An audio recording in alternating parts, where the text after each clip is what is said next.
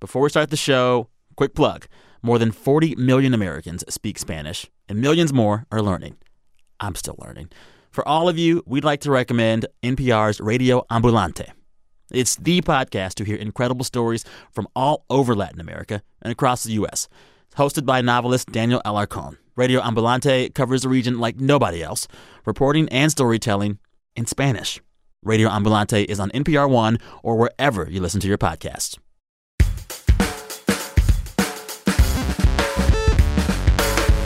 Hey, y'all. Sam Sanders here. It's been a minute. Every Tuesday on the show, we bring you a deep dive. Today, we have one of the youngest speechwriters in the Obama administration, probably in any White House. His name is David Litt. David was writing speeches for President Barack Obama at the age of 24. I know. What have we done with our lives? Anyway, he has a new book all about the experience. It's called Thanks Obama, My Hopey, Changey White House Years. Bit of background, David left the White House in 2016 before the election, and now he's a comedy writer for the website Funny or Die. During his time in the White House, David wrote a bunch of the president's funny speeches, White House Correspondents' Dinners, that kind of thing. And there's a bunch of good stories in this chat about all of that. But there's also some real talk, too. David is really honest about how he and so many others kind of fell in love really hard for candidate Obama. And then, at some point, came to realize Obama, just like them, was a mere mortal. Anyway, that should get you started. Here's me talking to David Litt here in D.C. His new book is called Thanks Obama, My Hopey, Changey White House Years.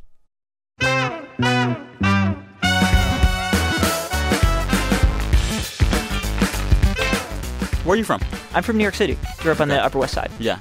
You're a Texan, right? Did I make that? Yeah, I Googled. I Googled. Yeah, okay. So walk me through how you get from what, Upper West Side, Upper East Side? Upper West Side. Upper West Side. Yeah. We're the down. What was that please about? Well, I feel like we're very proud on the Upper West Side of being the down to earth, totally That's right. sheltered Salt kids. of the earth. Right. It's like we're the second most sheltered children on the Eastern Seaboard. Yeah. So you open your book by describing this scene of falling in love with Obama while taking a plane back to New York from somewhere.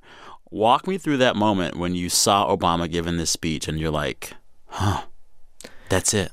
So I was, How old were you? I was 21. I was a senior in college, and I'd spent the summer before interning for The Onion, and I know those people. Loved The Onion. Yeah. Discovered I was not great at writing Onion headlines. Well, it's hard. And they get so many, and I sort of had that moment, and I say this in the book. There's kind of like, it can be hard to tell the difference between the absence of talent and the presence of destiny, where I was just like, okay, maybe I should do something bigger, by which I meant I'm not going to get hired at The Onion. And so I went, I wanted to join the CIA. That didn't work because I had smoked pot 2 months before my interview, so they cut that short. There's some rule that they had. Some rule. Yeah, I don't know. And with that done, and I was trying to kind of figure it out, and I was on a plane. It was the end of winter break. We were going into JFK Airport, and it was, they still had free cable on the flight. Was it JetBlue? It was JetBlue. Oh, yeah. I think they still do the cable stuff. They still do. Yeah. And I'm deeply appreciative of that. And I was just kind of scrolling around, and I knew about Barack Obama. Yeah. I had seen his speech in 2004. At the convention. Yeah, all of my friends who were really idealistic and earnest were into his campaign. But So you weren't idealistic and earnest? No, I think I wasn't totally apolitical. It's not like I didn't know that there was an election going on. I had volunteered on John Kerry's campaign, and I think he would have made a good president. Well, that'll disillusion you. Yeah, but it left me feeling like, you know what, the idea that I could have done something, and the idea that all of my knocking on doors and believing was making a difference was pretty dumb. And then I saw Barack Obama speak. What was his speech? It was after the Iowa caucuses. He just won. Okay. And I tuned in 30 or 40 seconds before he started. And from that first line, he said, they said this day will never come. And I just remember having this moment that was like, oh, this is how presidents sound. I never heard a presidential candidate in my lifetime sound so in command. But did you also, if I recall correctly reading this, did you also kind of nitpicky edit that line too? No, it's when I think about it now. They? Yeah. It's Never? You want to use absolutes? And this is what I wanted to talk about in the book, right? Yes. Is that looking back on it now, I recognize that there's some parts of that line where the idealistic part of me still watches that speech and kind of tears up a little bit. And the more practical speechwriter part kind of looks back and says, well, actually, technically, if you look at it, if Edwards wasn't in the race, probably Hillary would have won. And, at the time she was leading. There's an explanation for this. Exactly. And so, it's not actually that surprising when you think about it, particularly given the war and all the other stuff going on and so on. And how to juggle both of those parts of me, because that's what happens, I think, when you move to Washington, but it's also just happens as you go from being a college kid to being somebody who's a little bit older than that. You kind of have to have that moment where you figure out, how do I do both? Yeah, how do I do both? How do I stay an idealist and a realist at the same time? How do you? Probably by a lot of gallows humor. Okay. I think for me, that's where, because I think that's the other challenge. You move to Washington, you get a dream job, you start to feel like maybe I'm really indispensable to the president. You forget you're just like a junior level speechwriter. Mm-hmm. And so I think to some extent by trying to stay focused on what's funny about this or tell the story about the time I embarrassed myself in front of the president. There were a few. Yeah, there were a few. You did not hold back. Yeah, I mean, well, even at the I think it's in the last chapter, the second to last chapter, where I talk about being on Air Force One and realizing that I'm not going to be able to change clothes in time before we land in Germany. Yeah. And I'm like, this is bad. Am I going to walk out onto the tarmac? I'm wearing these Hulk pajama pants. Is Angela Merkel going to be there? You start to have this catastrophic thinking, and when you're in the White House, catastrophic thinking takes on this sort of international. We should back up because I read it, so I know. Yeah. But so you were on an overnight trip on Air Force One. Yeah, and that means that overnight everyone sleeps and wears pajamas. Exactly. You were late to get in line for the bathrooms to change out of your pajamas. Yes, you had also not slept. I hadn't slept. I had never been on an overnight flight before, so I did not know that it was going to be different than just a flight to Kansas City or Los Angeles or something like that.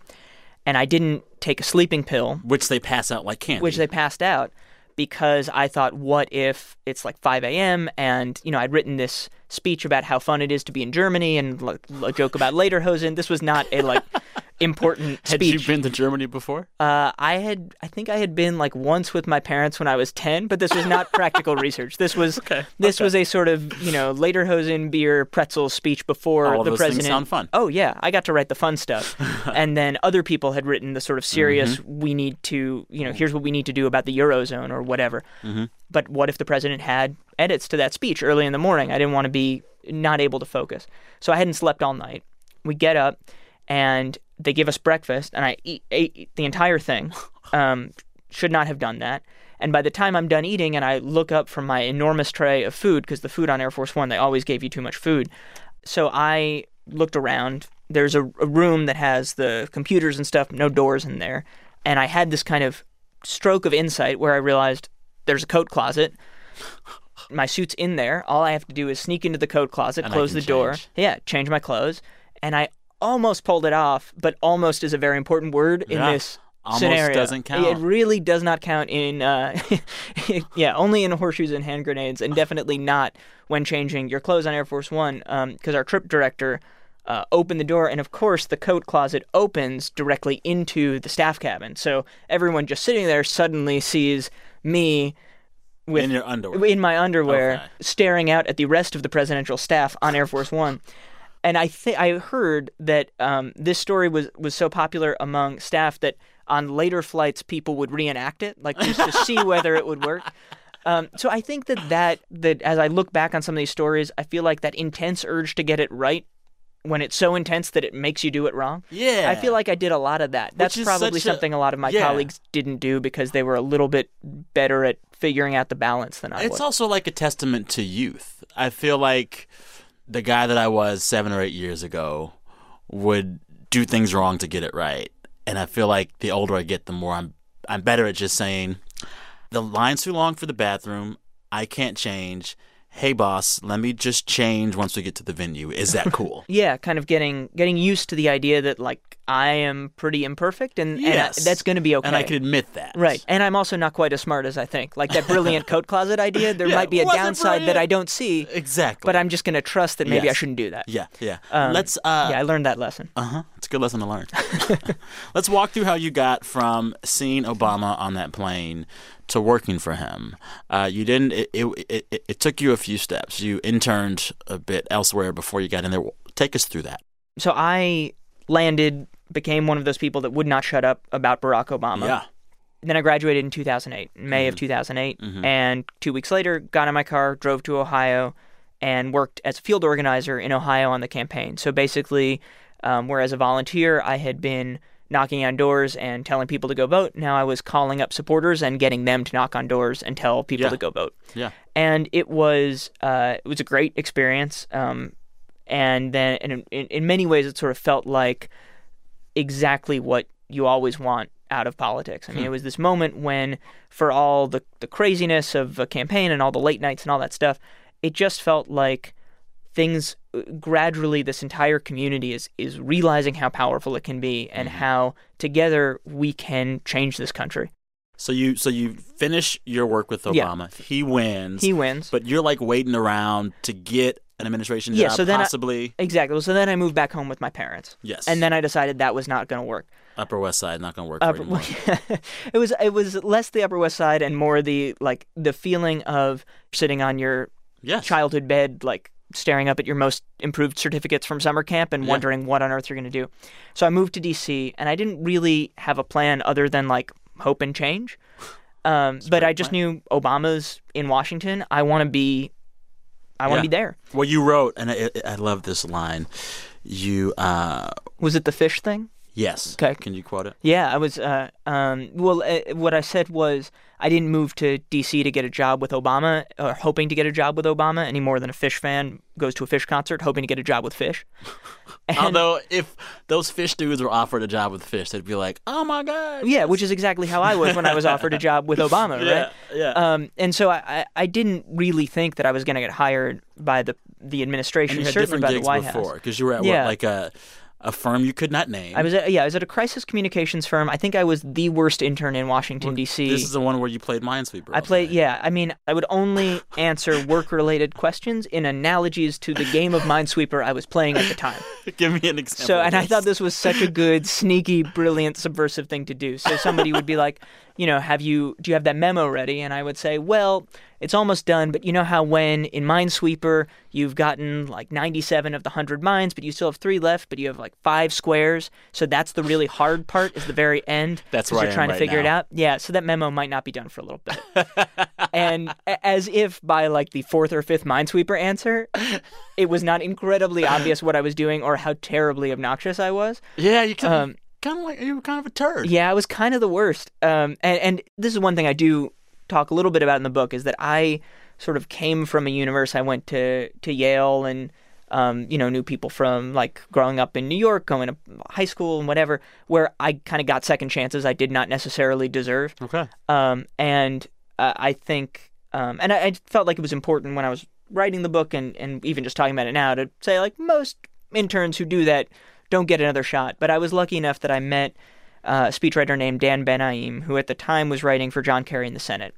And we had coffee, and he said, we had this thing we wanted to write. I think it was a piece for Root.com, the Root? Slate, the Root, okay. Slate offshoot. Yeah. And he basically was like, one of our interns tried to do it, didn't go great. You want to give it a shot over the weekend. So I spent the weekend working on it. He thought it was good and said, you know what, you should intern with this speechwriting firm called West Wing Writers. Did that guy make a call for you to get at West Wing? Yeah, exactly. Okay. So he knew the partners there. The thing about speechwriting, it's kind of hard to break into, but then once you're a speechwriter, there's so few of them that everyone kind of knows each other, or at least knows someone who knows someone. So you meet someone who knows someone exactly. you know gets you this internship at West Wing, and then you go from West Wing to... Well, yeah, so all of their associates were leaving to write in the administration. Gotcha. And so 2 weeks in, I was like the 6th most senior person at a 6-person firm, but still, it was like the partners, and the office manager, and me. So they hired me to stay on. Mm-hmm.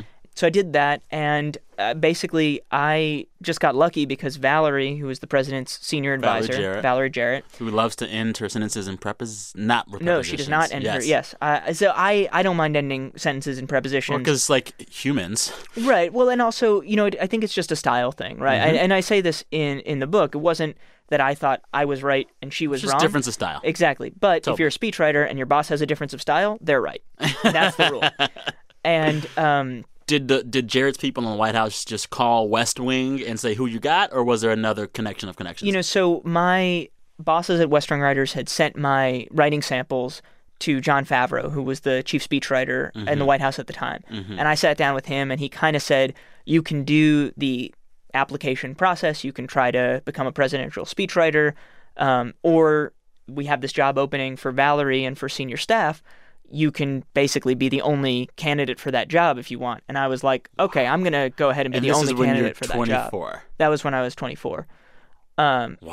How did that feel? You were the only candidate for a speechwriting job in the White House 2 years after being the worst intern in the world. Well, I would like to tell you it felt great. Mostly it felt terrifying because I was sure it was going to fall through somehow. Okay. Because you do the background check. Yeah. And you spent a lot of time talking about trying to get through that. Yeah, you have to fill out every address you've ever lived at. Yeah. Like some FBI agent called my mom and like talked to her for a while. Yeah. They'll check in with a friend and say, hey, by the way, they're looking for inconsistencies, right?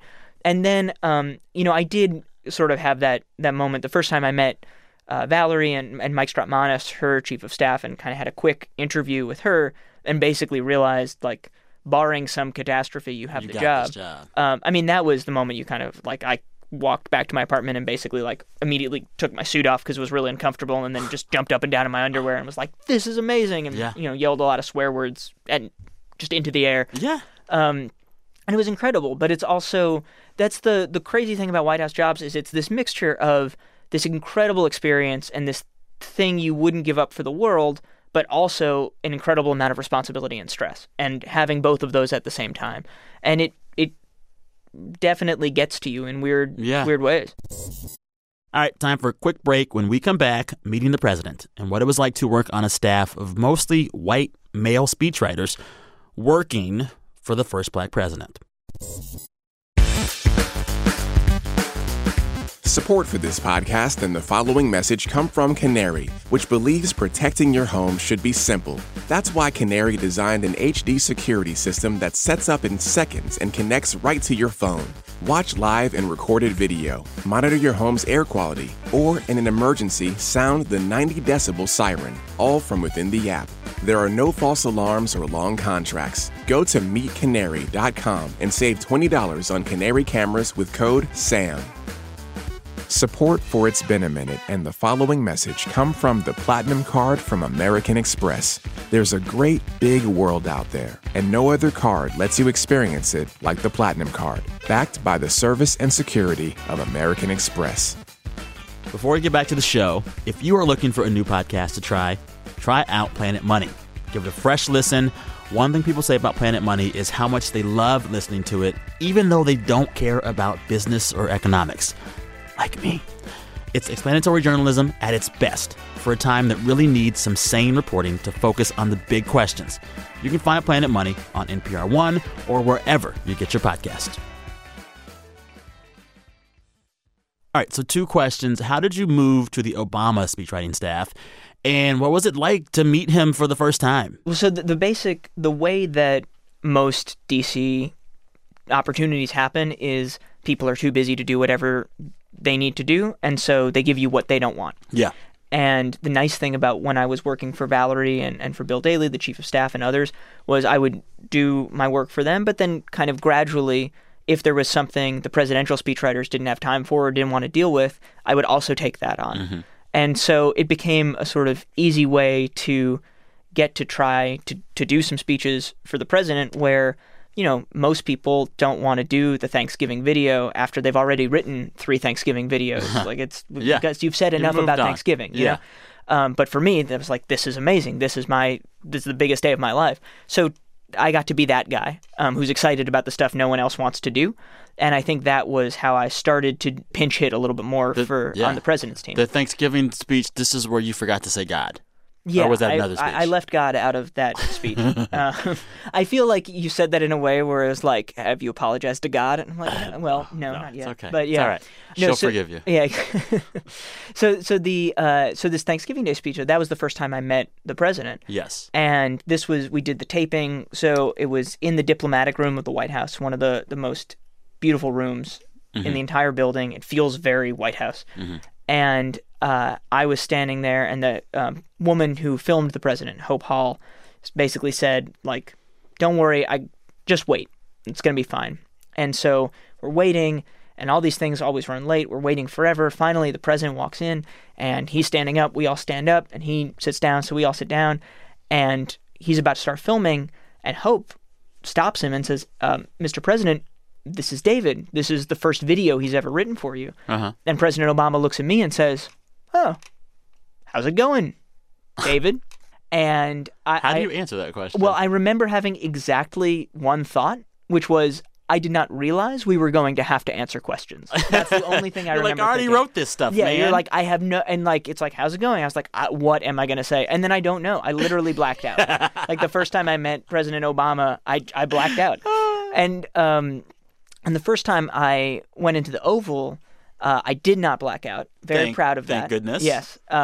But it was for this Betty White tribute video, and on her birthday, her 90th birthday.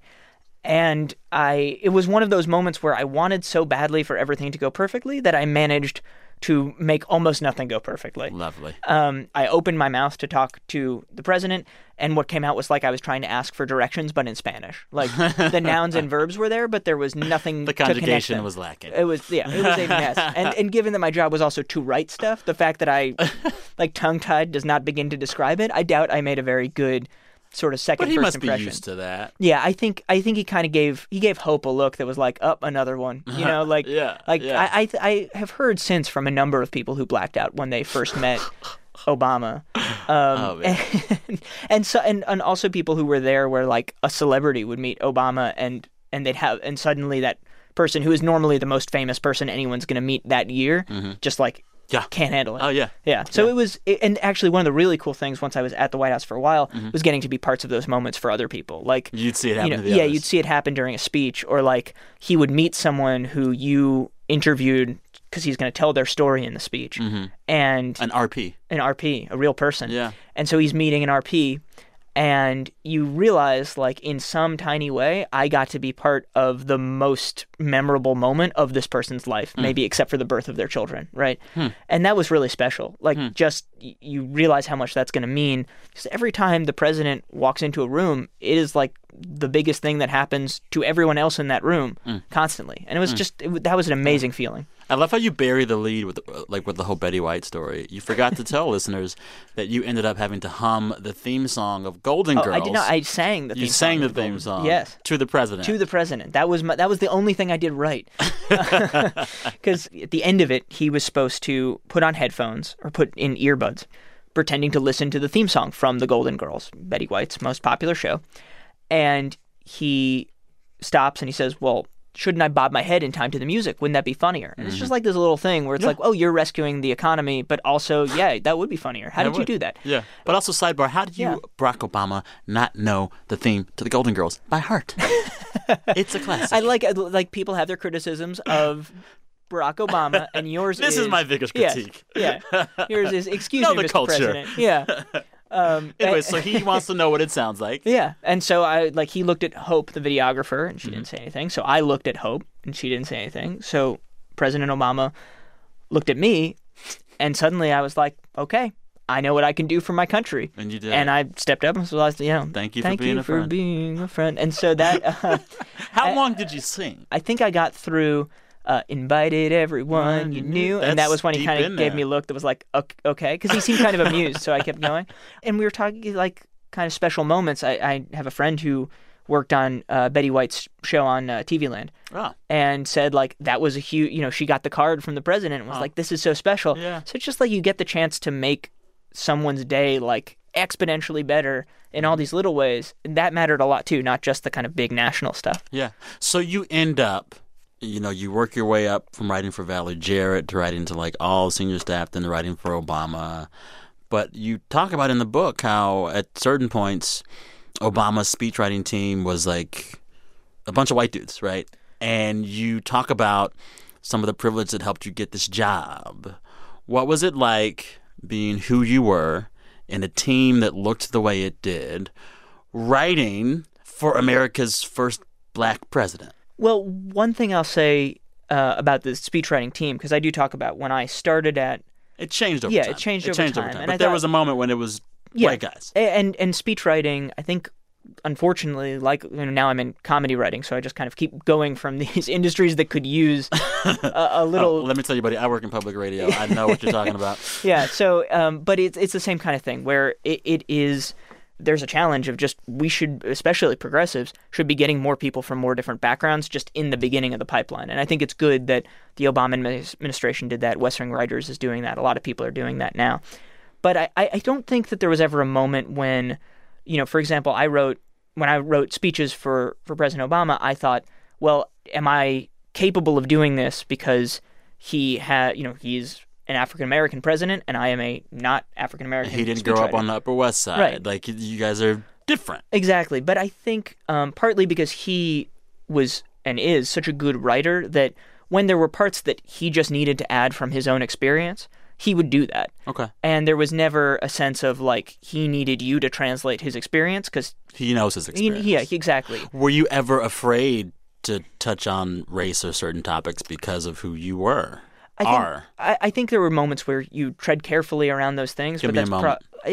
For example, I talk a little bit about, at the end of my time at the White House, I wrote a speech about criminal justice reform. I remember this. It went over quite well, from what I could tell from what you wrote about it. Yeah, it was, I think, the speech, the sort of non-joke speech that I'm proudest of, that I worked on. And obviously that's an issue that has something to do with policy, but it also has to do with race and justice and equality. And, the way I thought about it was... I come from a background where if you were caught, with a small amount of drugs or even selling a small amount of drugs, that's a mistake. And if you come from a different part of Manhattan even or look a little different, that's a crime and your outcomes are totally different. Yeah. But I wasn't sure exactly how far to go in talking about that. Mm-hmm. And when the president made edits to that speech, it came back much sharper. I think he had just, it was not surprising, he had done a lot more thinking, both because of his own life, but also throughout his career in politics about exactly what these disparities meant, what they looked like, why they were unfair, but also how to talk about that unfairness in a way that would translate not just to the crowd at the NAACP convention, but also to a 50-year-old white guy watching from his couch somewhere. Yeah, and that to me was like a tightrope. You and the speechwriters and Obama were constantly walking. You had to talk in every speech to Black America and to white America and to this at sometimes fragile coalition that emerged in 2008 and 2012 to support Obama that a lot of folks thought could not hold together, And you can see that work, and I wonder how much of that work and it working is informed by not just a black guy writing about race in his speeches, but writing about it with white guys too, Right. Well, I don't know the answer to that. And I will say, from my perspective, where I wasn't so I worked for Jon Favreau, who was the chief speechwriter, and then for Cody Keenan, who was the chief speechwriter.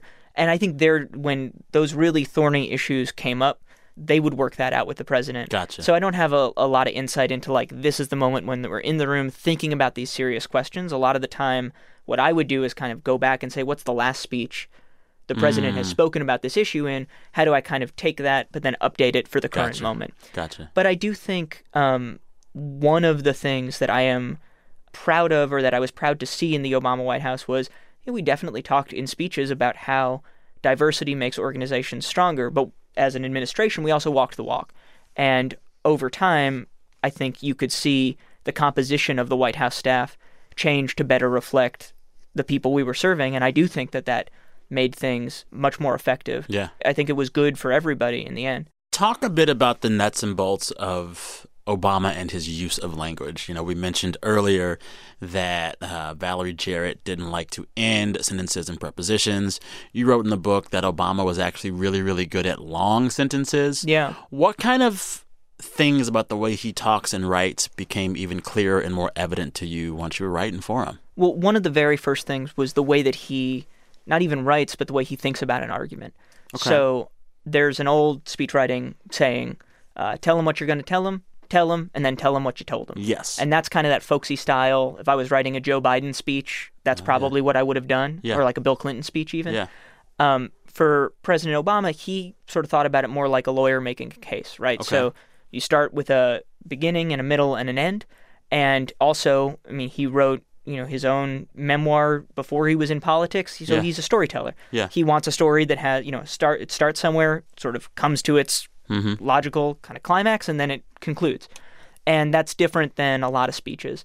And the other thing is some of it's kind of little verbal tweaks, but more than that, like I talk about long sentences, he had and has a gift for speaking that meant you could do more as a speechwriter. So a lot of the time, if you're writing for most people, I do think the best thing to do is write short sentences because people get lost in long ones and they don't know where to pause and where to stop and where to start and which word to emphasize. And so you write even shorter than you would if we're just having a conversation. With President Obama, he could punctuate sentences even better than you would if you were doing it on the keyboard. And so if you gave him, a sentence that had 6 or 7 clauses, he could do it. He could not just do it, he could make it better than even, the writer thought it was going to come out, right? He could kind of build to this crescendo that made you feel something, didn't just make an argument, but kind of connected emotionally. And getting to do that was really fun. Sounds I mean, fun. There's not going to be a better speechwriting job than the one that I had. Because Although, he's just, speechwriting now for the current president, that is another interesting challenge. I'm sure it's an interesting challenge. I think, although from what I've heard, this may not come as a surprise, they've downsized the speechwriting office pretty considerably. No, I think the thing that made me sort of have confidence in the speechwriting process is that you can't obscure who somebody is with a good speechwriter. Yeah. Well, what did you say? Speechwriters are like personal trainers? Yeah, exactly. They're not puppet masters. They're personal trainers, right? Like you can go to a personal trainer and they will make you look like the best version of you, but they're not gonna make you in somebody you're not. They can't give you a new face. Exactly. Yeah. Maybe plastic surgeons would have been the right analogy. But to me, it was, you look at President Obama's speeches, and absolutely he had a team of speechwriters, but they are a real reflection of who he is. I also was interested by, you wrote a lot of the comedy for the president, and he would do this thing where he would kind of punch up a joke that you guys had given him and make it even more funny. What was the one when he wanted to put Biden in the NASCAR for a slide? Talk me through that. Yeah, so explain that. It's a little bit of a complicated setup, but it's got a payoff, so it's all right. He had been skeet shooting in Camp David, and the White House put out a photo of him. This was during the re-elect or no? It was right after. Okay. It was I think a couple of weeks after Newtown, and it was during the sort of fight over this background check bill. Yes. And part of the point that the president was making is he's not anti-gun. He's, they go to Camp David, do some skeet shooting. And of course, the right wing. Did he? I have no idea. Okay. I was certainly never close enough to the president to be behind. He's like, pull, and I'm like, all right, that never happened. But so anyway, we had this picture of him skeet shooting. The right wing immediately decided somebody had doctored the image, that Barack Obama would never actually shoot a gun. He's anti-gun. And so Cody Keenan, the chief speechwriter, had this idea for a slide where we would do... For the Correspondence Center. For the Correspondence Center, where we would do what really happened that day. Like, it was doctored, we admit it, and then, in fact, the real version would be something that was, totally insane. So we had... What things were in the shot? Yeah, we had, a giant kitten shooting lasers out of its eyes, and the president was riding... I think the first version was, a monster truck, and he's... still shooting his gun. Yeah. And, there's, little lightning bolts, and it was just, totally insane scene. And we showed it to the president, and his only edits were can we have a NASCAR? Which was smart, because it is smart. Yeah, it's the little thing, right? Yes. A NASCAR is better. Yes. And then we're yes, Mr. President, we can do that. And then right as we're about to leave, he's like, can Biden be driving the NASCAR? And you're like, yeah, that Biden can be driving the NASCAR. That's it. Yeah. He gets it. Right. And I think that's what I talk about is when people say that President Obama was the smartest guy in the room, I think a lot of what they were referring to was he could just figure out the essence of something really quickly, like way faster than anyone else I've ever had the privilege of seeing do that. So he could figure out what was important and make the decision that needed to be made or do the thing that needed to be done based on that. Like he had that ability to focus on the right thing. And I think when you look at the contrast between President Obama and President Trump, so much of it is, can you focus and do you know what to focus on? You underscore how much of a hand you had in the humor that is now quintessential Obama. You played a part in him doing the Between Two Ferns interview. You played a part in him doing the Thanks Obama BuzzFeed video. You actually were the catalyst for Luther the Anchor Translator at the Correspondence Dinner, where I get them confused. Michael Keegan-Key? Keegan-Michael Key. Keegan-Michael Key was Obama's anger. Like that, you set that up because you saw him somewhere and were like, I like your jokes. Maybe one day do a thing with the president. Yeah. And then you made it happen. Like, how does it feel to know that, like, you were a part of some of what is now quintessential Barack Obama? It feels totally bizarre that I had that opportunity. Because writing about the book, sometimes I felt like I was writing about someone else's life because it was so strange to find yourself doing that. I mean, the thing with Keegan is a perfect example, right? Like, that wouldn't have happened if President Obama wasn't already a fan and we hadn't already talked about doing it. But then you have these moments where every so often, most of the time in the White House, unless you're a very important person, you're a cog in the machine. And I was proud of the machine I was a cog in, so I think that's great. You're also a very important person. That's okay. Thank you. Yeah. I appreciate that. No, but in all seriousness, you're kind of doing your job and hoping not to screw up, and most of the time you don't. Mm-hmm.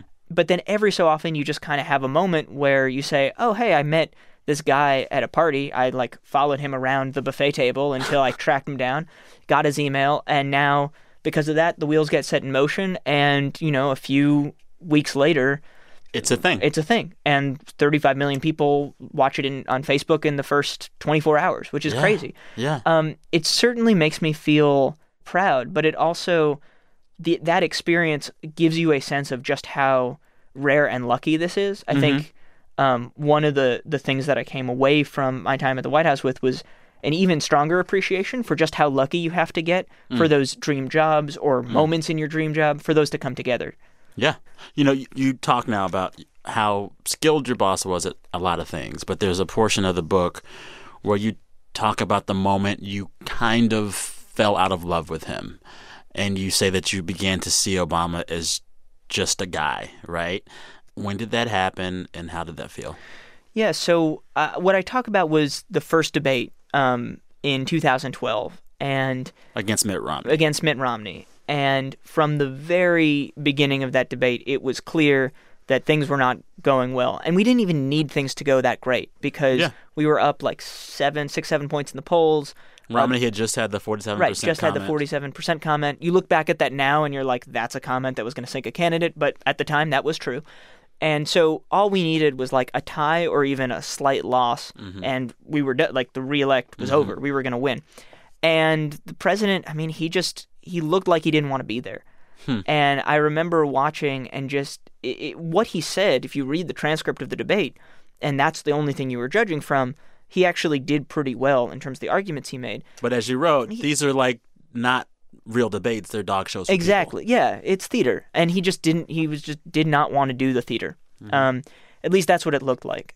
And it's certainly the way that Americans felt about it when they were watching. Mm-hmm. And it was this moment where, to me, I mean, if in 2008 I kind of had that pure feeling of love, right? That just I'm an Obama bot, whatever this guy, this is the perfect guy. Pure feeling of love. Yeah. I mean, it was like just having an enormous crush immediately, just politically rather than physically.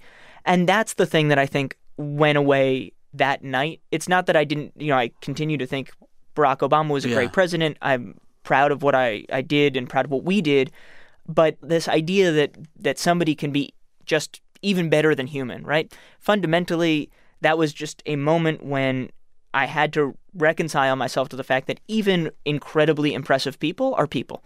And they don't always do exactly what you hope they will do when the stakes are high. Were you crestfallen? I mean, how did you feel? Were you just like, oh my God, this is the worst? Was it like a breakup or what? It was, the couple days after were really awful. Like everyone, I was working in the DNC headquarters at the time. Because you had gone to help write for the real. Yeah, I'd gone to help on the campaign side rather than the official government side. And I mean, we all kind of trudged in, and it was so bad because you just didn't know how bad things were going to get. Like, we just kept dropping in the polls every day, and I was just obsessively clicking 538 trying to see what was going to happen.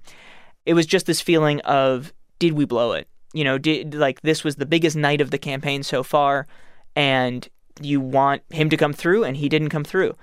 And to me, that's one of the things I did want to talk about in the book, was coming to this realization that you can admire someone and believe in them, but without thinking that they're perfect, because none of us is perfect. And I think in politics, too often we're kind of looking for the perfect person to come and say, if they come, they'll save us, right? But I mean, didn't 2008 Obama kind of low-key do that? Yeah, well, didn't he save us, or didn't we feel that way? Or didn't he kind of say sometimes? But there was one speech where he's like, the waters will recede, and the this will that, and the that will this. Like, hearing what you're saying right now, do you think that had candidate Obama and President Obama done a little better job of tempering expectations earlier on, there wouldn't have been such a blow for you when it happened for you and for others when it happened for them? I mean, I remember very clearly as a candidate, Barack Obama saying in a speech, "I'm not a perfect man and I will not be a perfect president." And I remember thinking, well, that's exactly what a perfect president would say, right? And so I think there was not would have been very, very hard to come up with enough tempering to keep the enthusiasm, which was so vital to the 2008 campaign, and simultaneously be realistic. Campaigns don't tend to be super realistic, and that's part of what makes them so exciting. They are about ideals. And I think that the next inspiring president we will have this moment where we feel like this is a chance to somehow be perfect. You say next inspiring as if this one doesn't inspire you. I'm not super inspired these days, I have to say.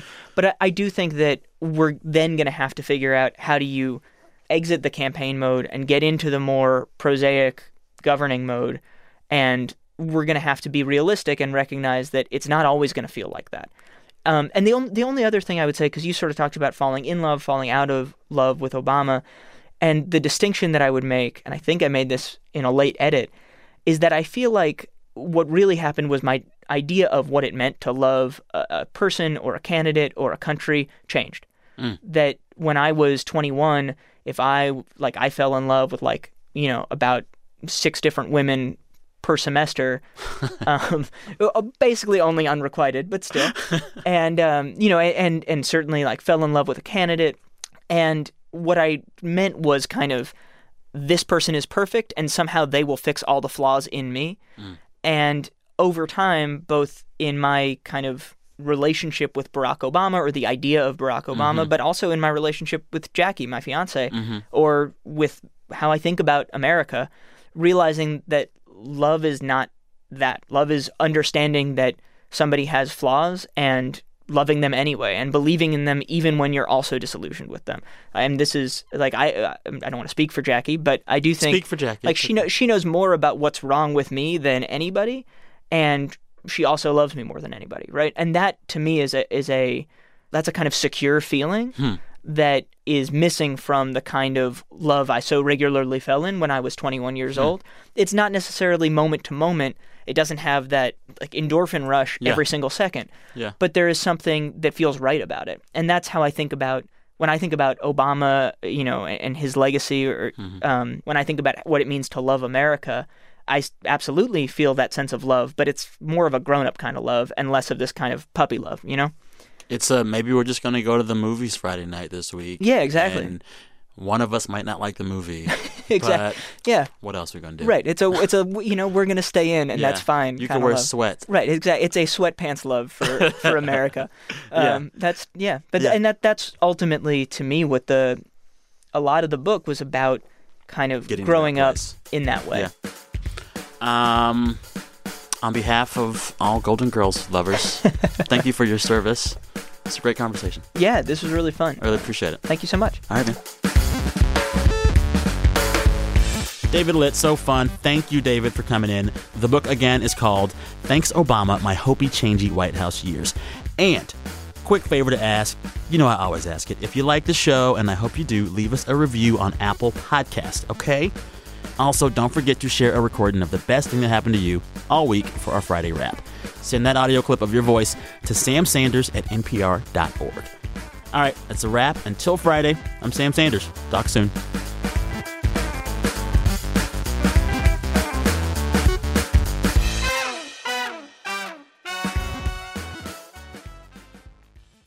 I was not writing speeches for presidents when I was 24.